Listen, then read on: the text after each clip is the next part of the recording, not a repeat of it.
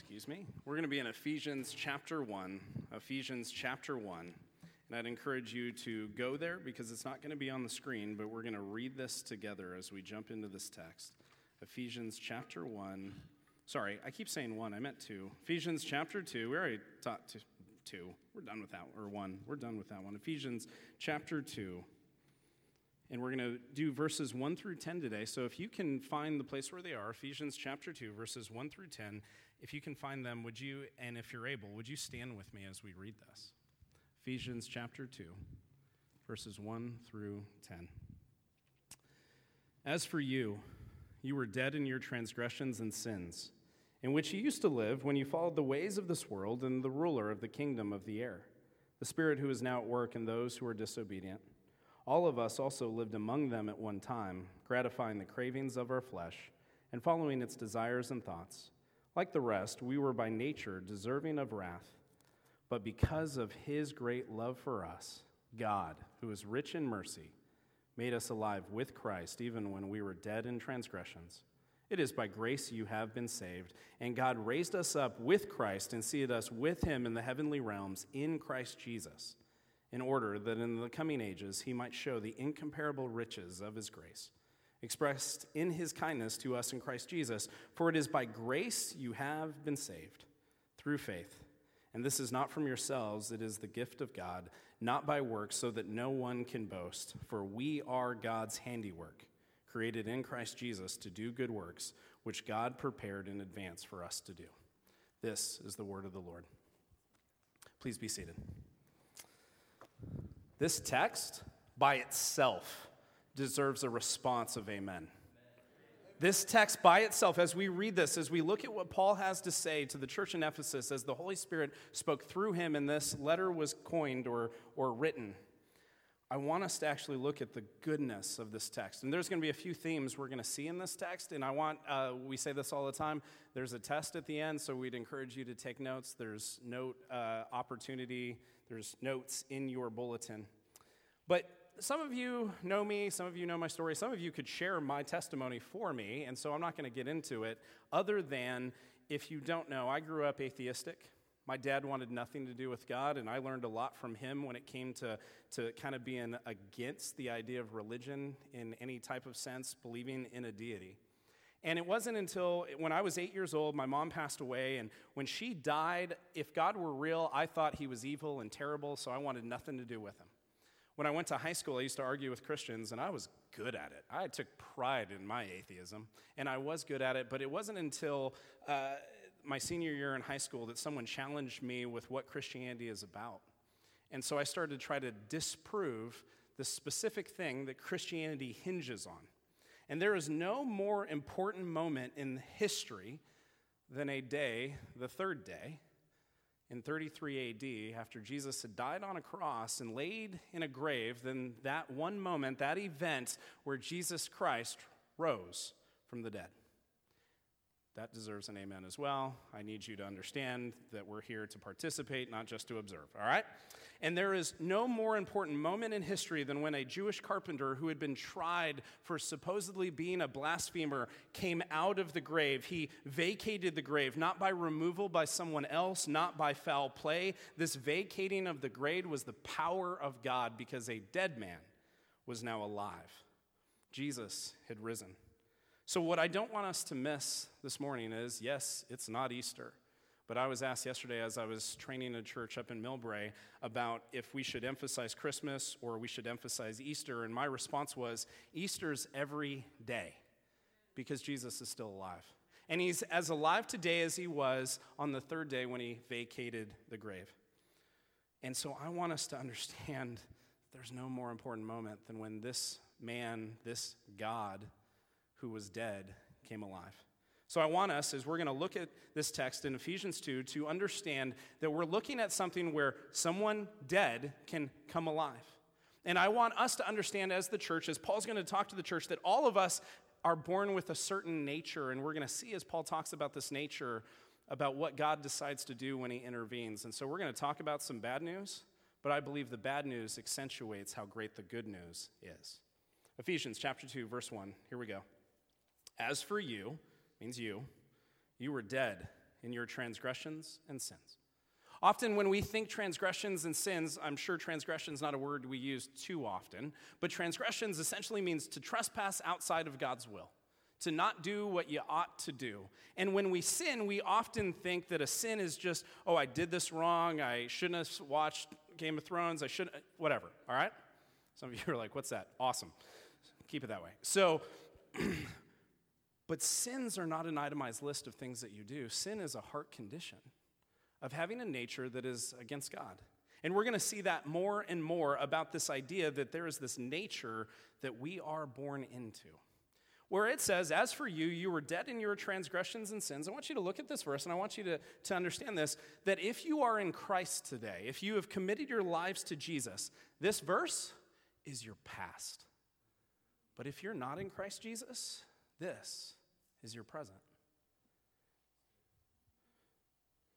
There are what the world would say, good people who sin and trespass, and I'm going to start to step on toes. Well, this is in the first week I'll be stepping on toes, but I'm going to start to talk about the fact that as we look at this text, we start to realize that no one is good, not one. Often sin has more to do with what we don't do than what we do. And we need to understand that. See, Christ didn't just not sin, he did everything right. And when this text is talking about being dead in your sins or your transgression, dead literally means a corpse. So what can you do when you're dead? Nothing. That's the right answer. It means a corpse. It means a lifeless vessel. Verse 2.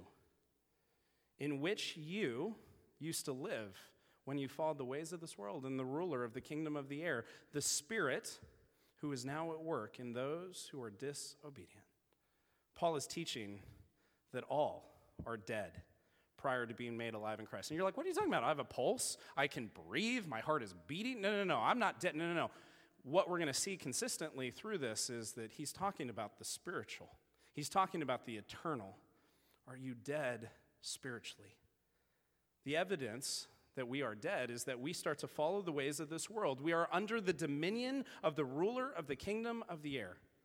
This is not about a momentary lapse in judgment, but a nature that we're born into, and each of us have a sin nature, which since the garden, since Adam and Eve decided to say, no, God, I want to do it my way, this nature has been imputed to us. It has been given to us. And in a few verses in Ephesians, we'll then hear about the righteousness that can be imputed to us.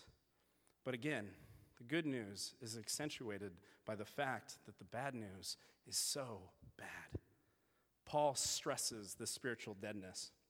And I believe anyone teaching on this particular text needs to do the same. We have to stress the fact that our spiritual deadness before coming to Christ is horrific. It is horrible. And often we excuse people's behavior, don't we? Because we either say one truth that is absolutely true.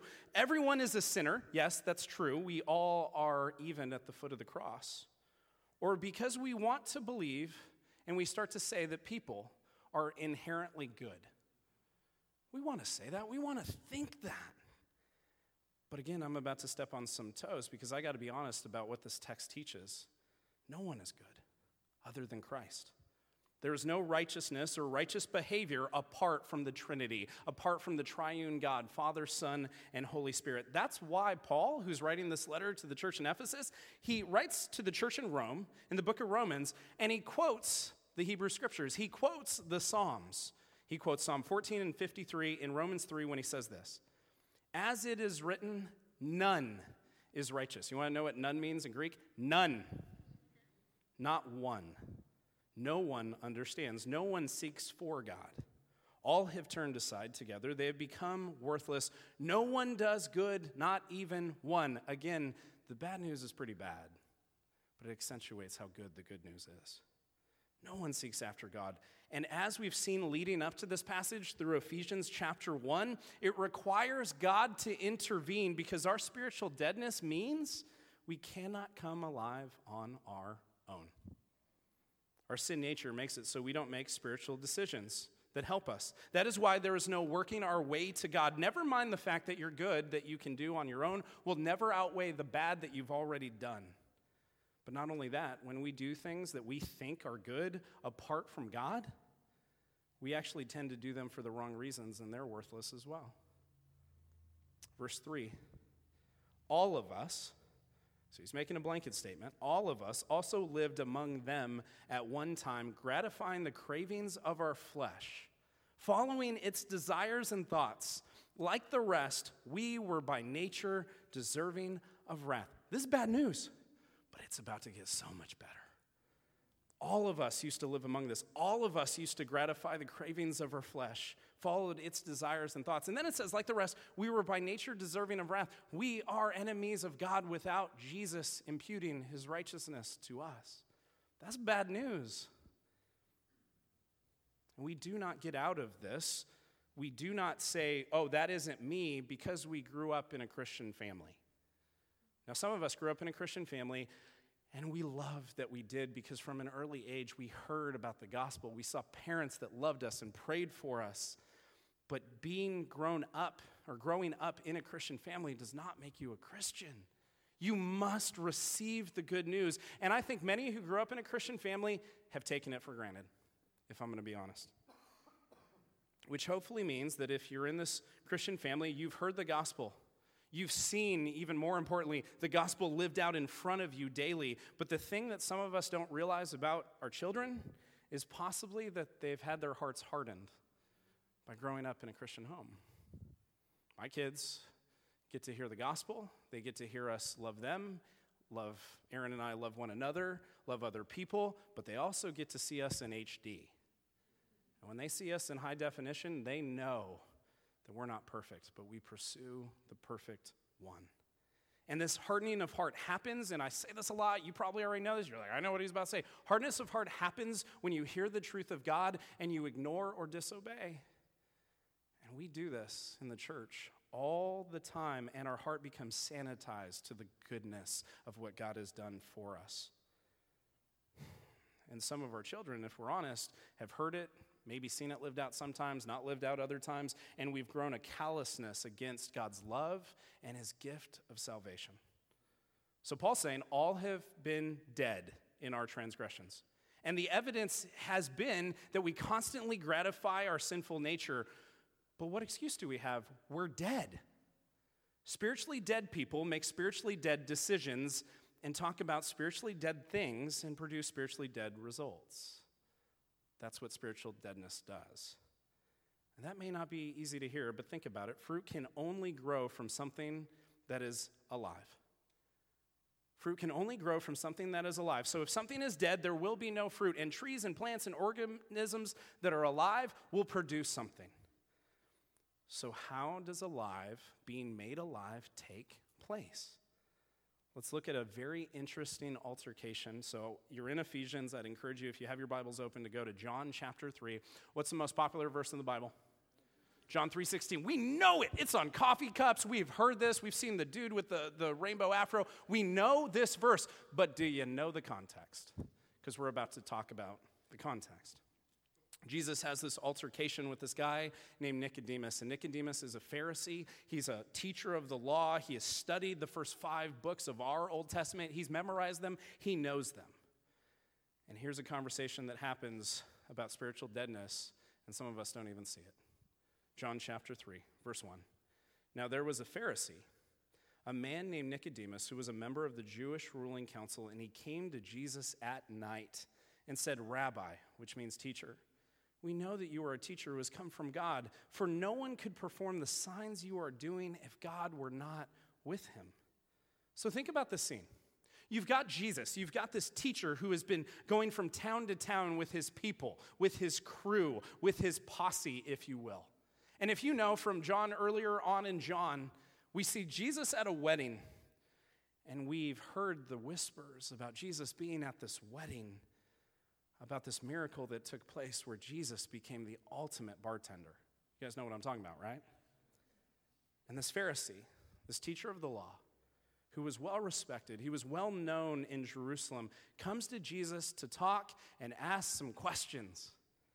But did you see when Nicodemus decided to go and meet with Jesus? At night. Why? Because they didn't have electricity. Everyone was asleep.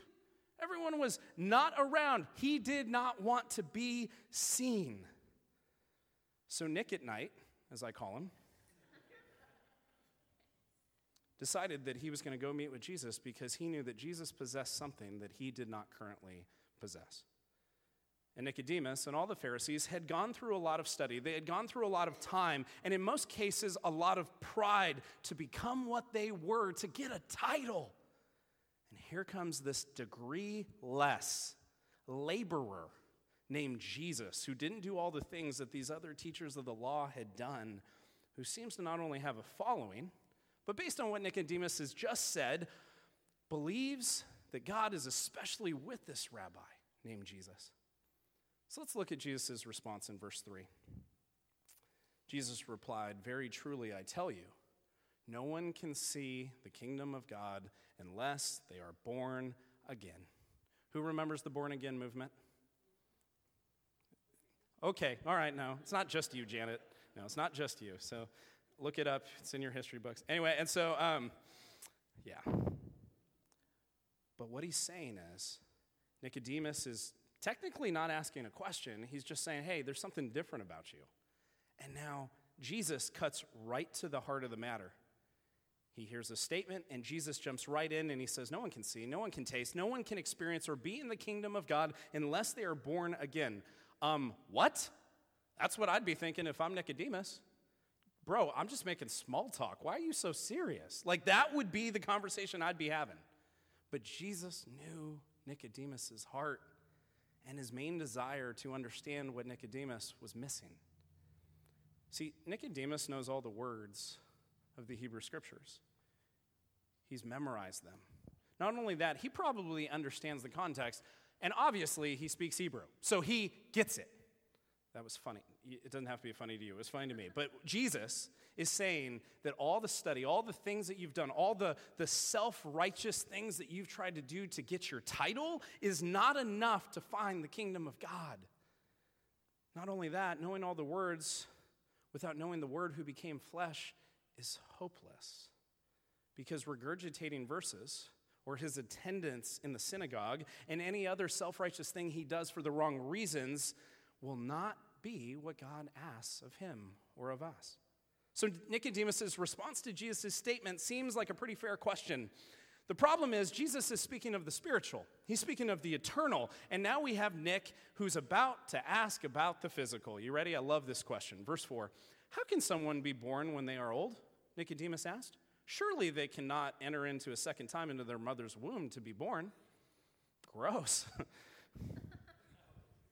That's a fair question, Nicodemus.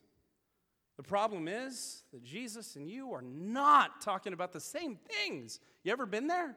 You ever been talking with someone? It turns out you're not talking about the same thing. And Jesus is looking at Nicodemus and he's saying, because of all your study, with all your devotion to the physical and all that you can accomplish on your own, you don't think you need God.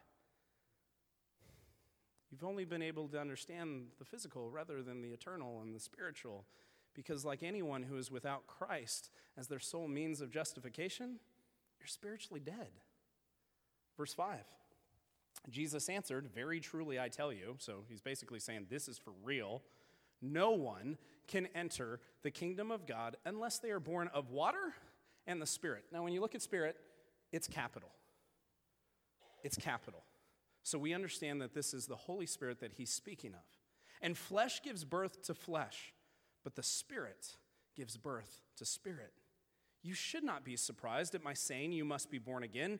And then he uses this great analogy of the wind. The wind blows wherever it pleases. You hear its sound, but you cannot tell where it comes from or where it is going. So it is with everyone who is born of the Spirit. So now Jesus is taking it a step further. He's saying to Nicodemus that not only has Nicodemus been misinterpreting Jesus' words in this conversation, but really he's misinterpreting the words of the Hebrew Scriptures, which he's got a doctorate in. And I see this often when someone comes to me who wants to find out what the Bible says about something. Well, what does the Bible say about homosexuality? What does the Bible say about end times? What does the Bible say about this or that? And often they're just looking for a loophole or a physical excuse to not trust what the Bible says. And hear me, that's what spiritually dead people do. Being born again is not about a reset of your morals or even a makeover, but being born again is about a takeover of your life spiritually. That now says that you are born into the family of God through receiving the gift of salvation in the work, person, and power of Jesus Christ. And it is through this being born of water, and water in the Old Testament often refers to being cleansed. So you look at this water, what does he mean water? Like coming out for the first time and then the second? No. Being cleansed. You must be born of water and of spirit. That you would receive this washing of water and you would receive the Spirit, a spiritually alive spirit through the gift of the Holy Spirit that resides in you. Jesus' point was that just as the wind cannot be controlled or understood by human beings, but at the same time its effects can be witnessed, so also it is with the Holy Spirit. And the Holy Spirit cannot be controlled or understood, but the proof of his work is apparent. Where the Spirit works, there is undeniable and unmistakable evidence, isn't there? We don't have to guess if it was the Holy Spirit because it looks like the fruit of the Spirit. Verse 9. How can this be? Nicodemus asked. Still not getting it. And Jesus responds, and he's going to get a little fresh with Nicodemus, just saying. You are Israel's teacher, said Jesus. And do you not understand these things? For truly I tell you, we speak of what we know and we testify to what we've seen, but still you people. Woo, you don't say you people. But still you people do not accept our testimony. I've spoken to you of earthly things and you do not believe. How then will you believe if I speak of heavenly things? Nicodemus is still not getting the spiritual rather than the physical. And Jesus calls him out on it, doesn't he? Nicodemus is a teacher of the law, and he missed it.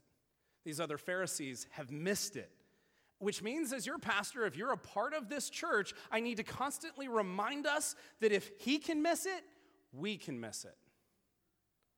We can make it all about regurgitating verses. We can make it all about attendance in church. We can make it all about doing certain things with a certain title, and we can make it all about us, and we can totally miss it.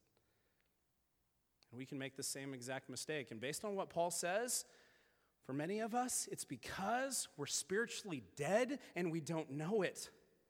But that's the bad news. Woo, that's bad. That's bad news. I'm thankful that this passage gets happier.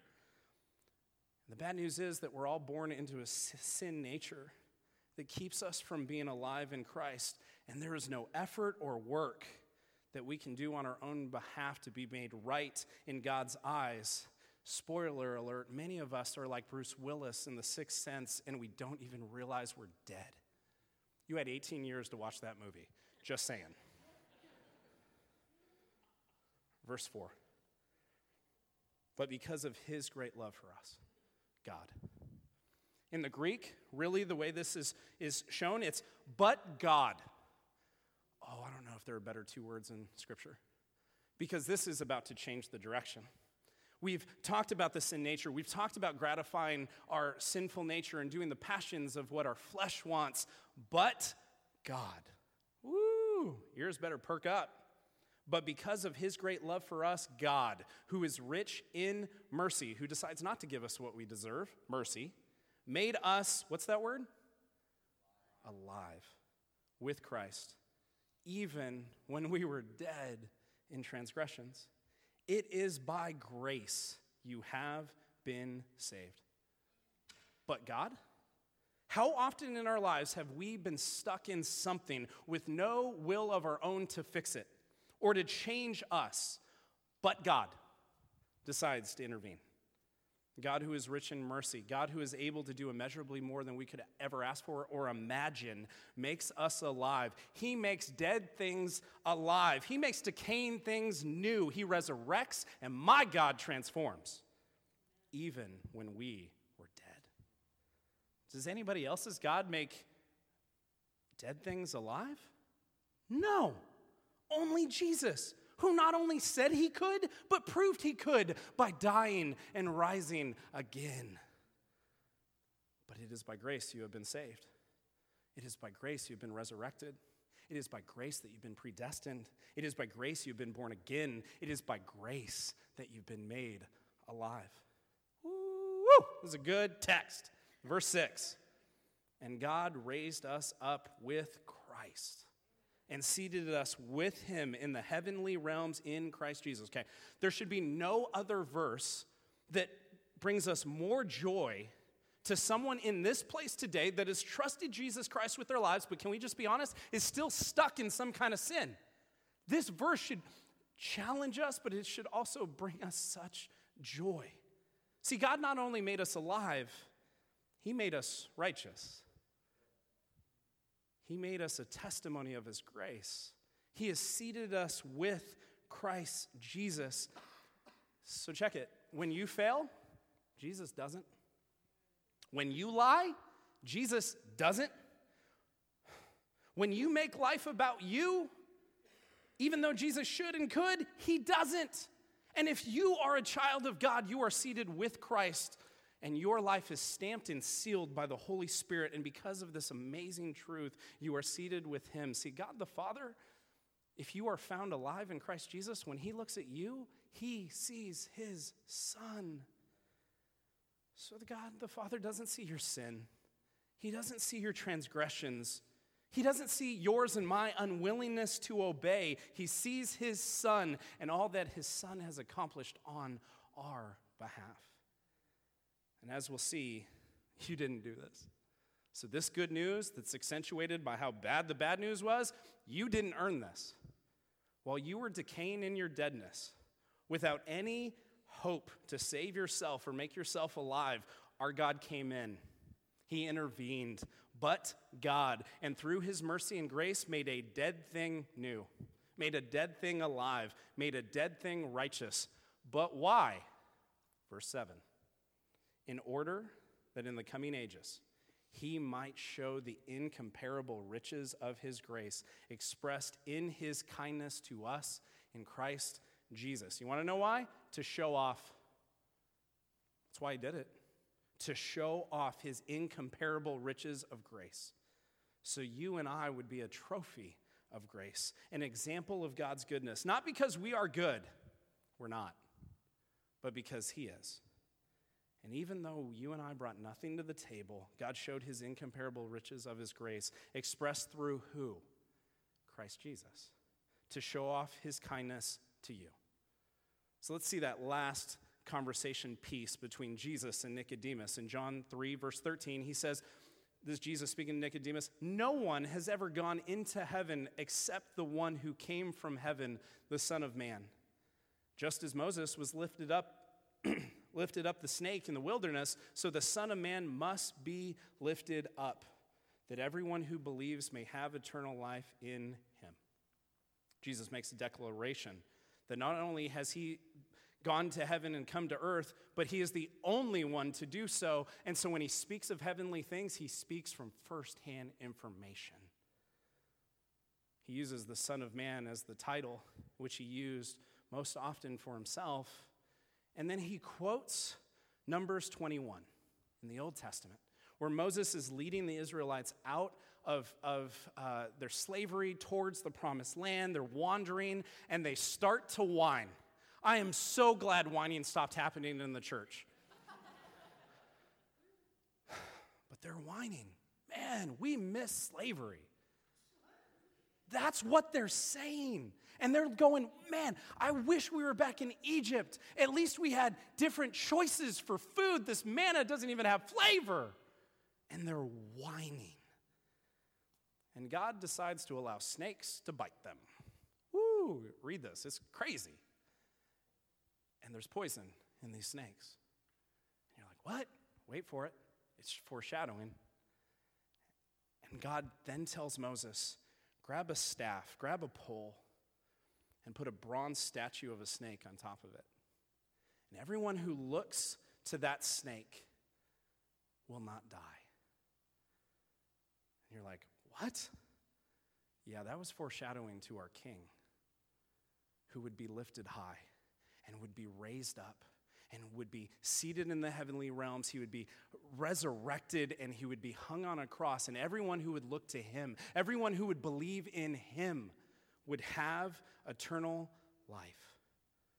How? By simply looking up to this figure. Wait, all I have to do is look at him? No, you have to lift him up. He's got to be above every name. So do we lift up Jesus above every name? Or in our lives, do we just simply make him one of the many things that we pay homage to? And being lifted up, this idea of being lifted up has a lot of connotations, but let me give you three that I think matter the most when it comes to our King. Jesus was lifted up on a cross, and he was pierced for whose transgressions? Ours.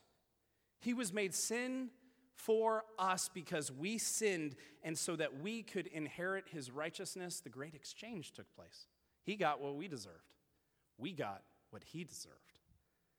And like Moses lifting the snake on the stick, for those who would look to it would find salvation, would be saved, would not die. Those who look to Jesus on the cross for their sole means of justification would not die. They would receive eternal life if they would trust the Lord.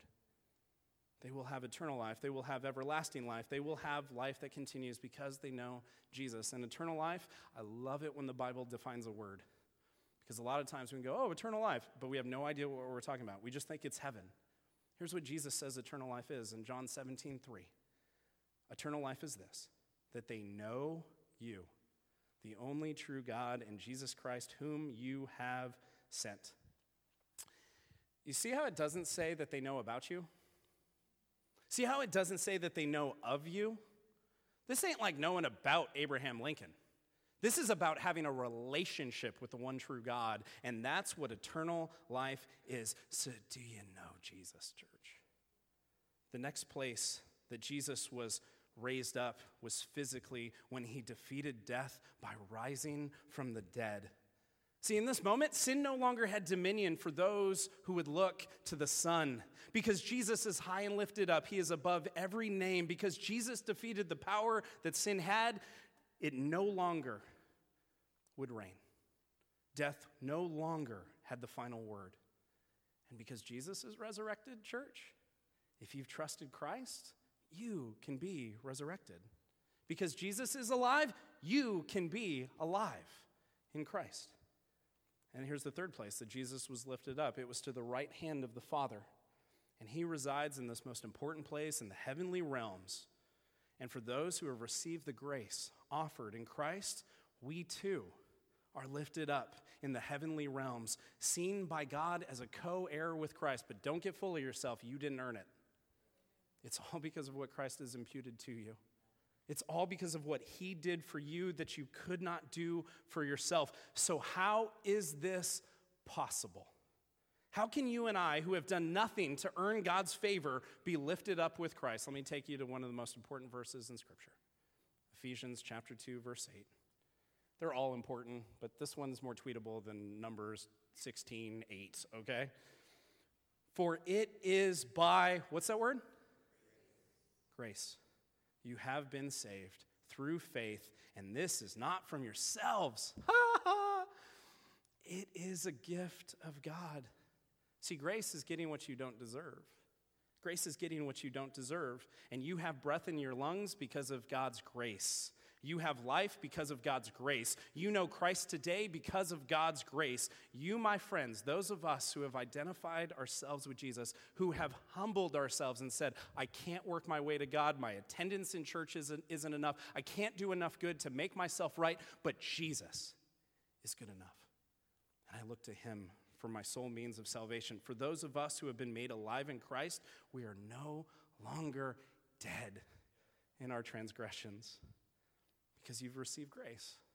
You've gotten what you don't deserve from our God, who gives us grace to know him, and he even gives us the faith to show that we know him by living for him. And this is not from yourselves. This is not by your own doing. Verse 9, not by works so that no one can boast. We cannot be proud Christians. That is an oxymoron. If you don't know what an oxymoron is, Google it, okay?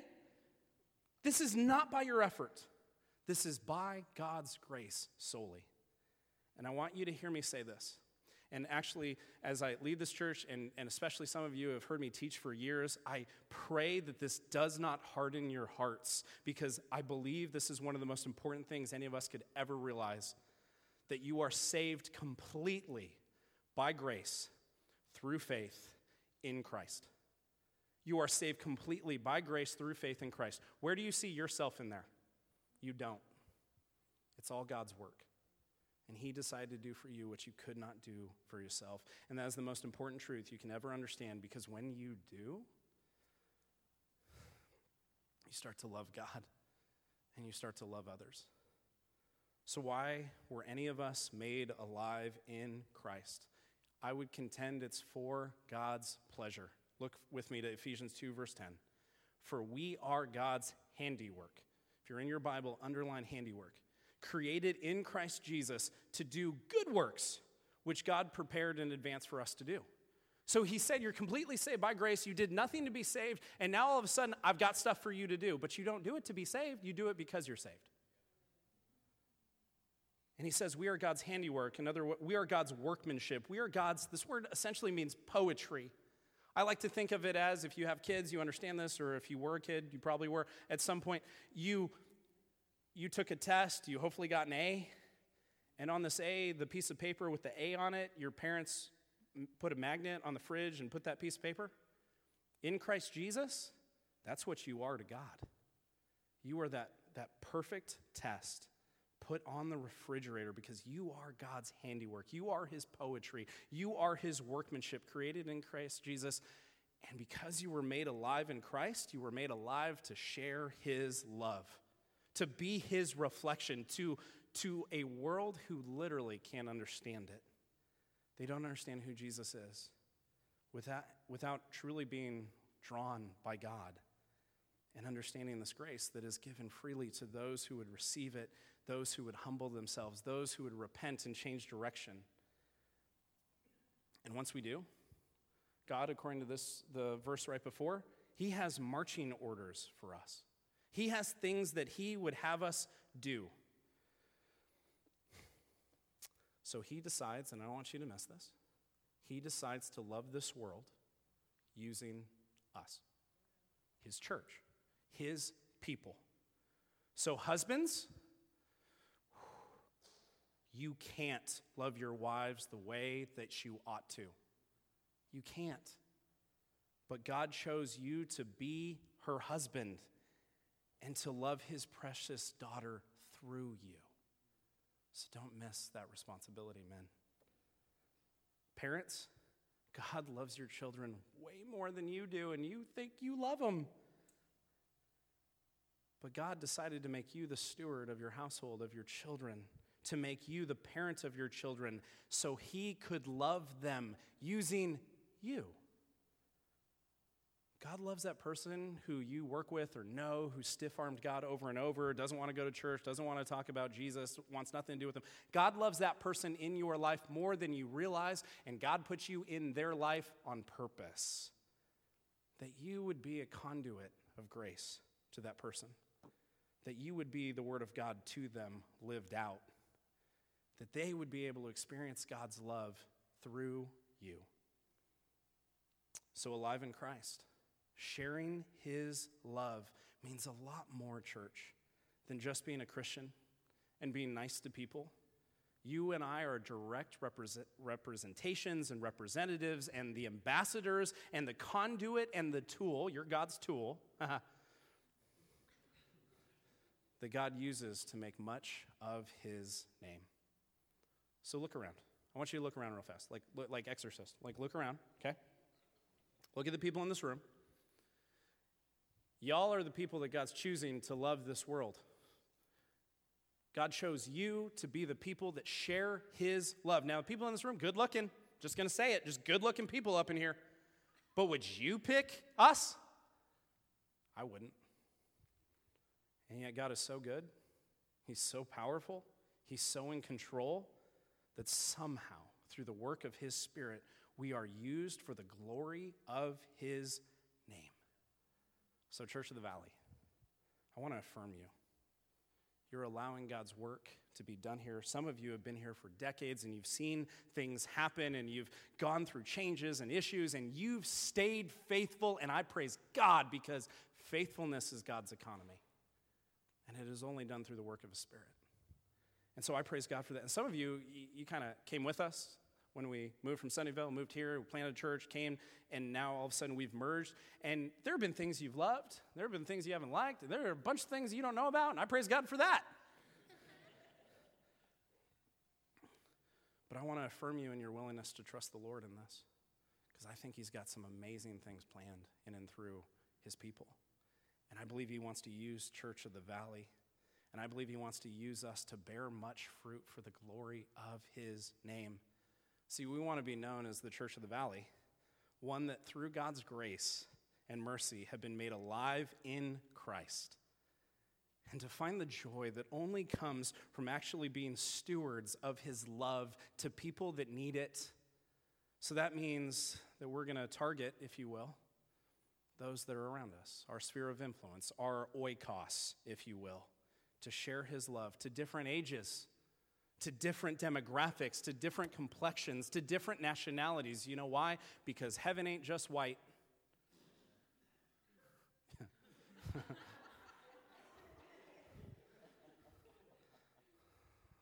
Germans and African Americans and Koreans, and Chinese and Russians. Heaven is full of people that look like us and people that don't. And I want us to be encouraged that God decides to use faulty, fallible, messed up people like you and I, that he would get the glory. You know why? So he can show off. So once you know him, you should show him off. Would you bow your heads in prayer? Worship team, you can come on up. Come on up. God, I pray for this opportunity that we have to respond. Lord, we don't just have the opportunity to respond in singing, but we have the opportunity to respond in giving. And so, God, I pray that if we came prepared, that you would use this. God, I pray that as we sing praises to your name, that you would use that to soften our hearts to the goodness of the truth of this text, that we're saved by grace through faith in Christ, not because of anything we've done, but you've made dead people alive, and you should get praise for that, God. So we thank you for what you're doing in this place. We pray this in Jesus' name. Amen.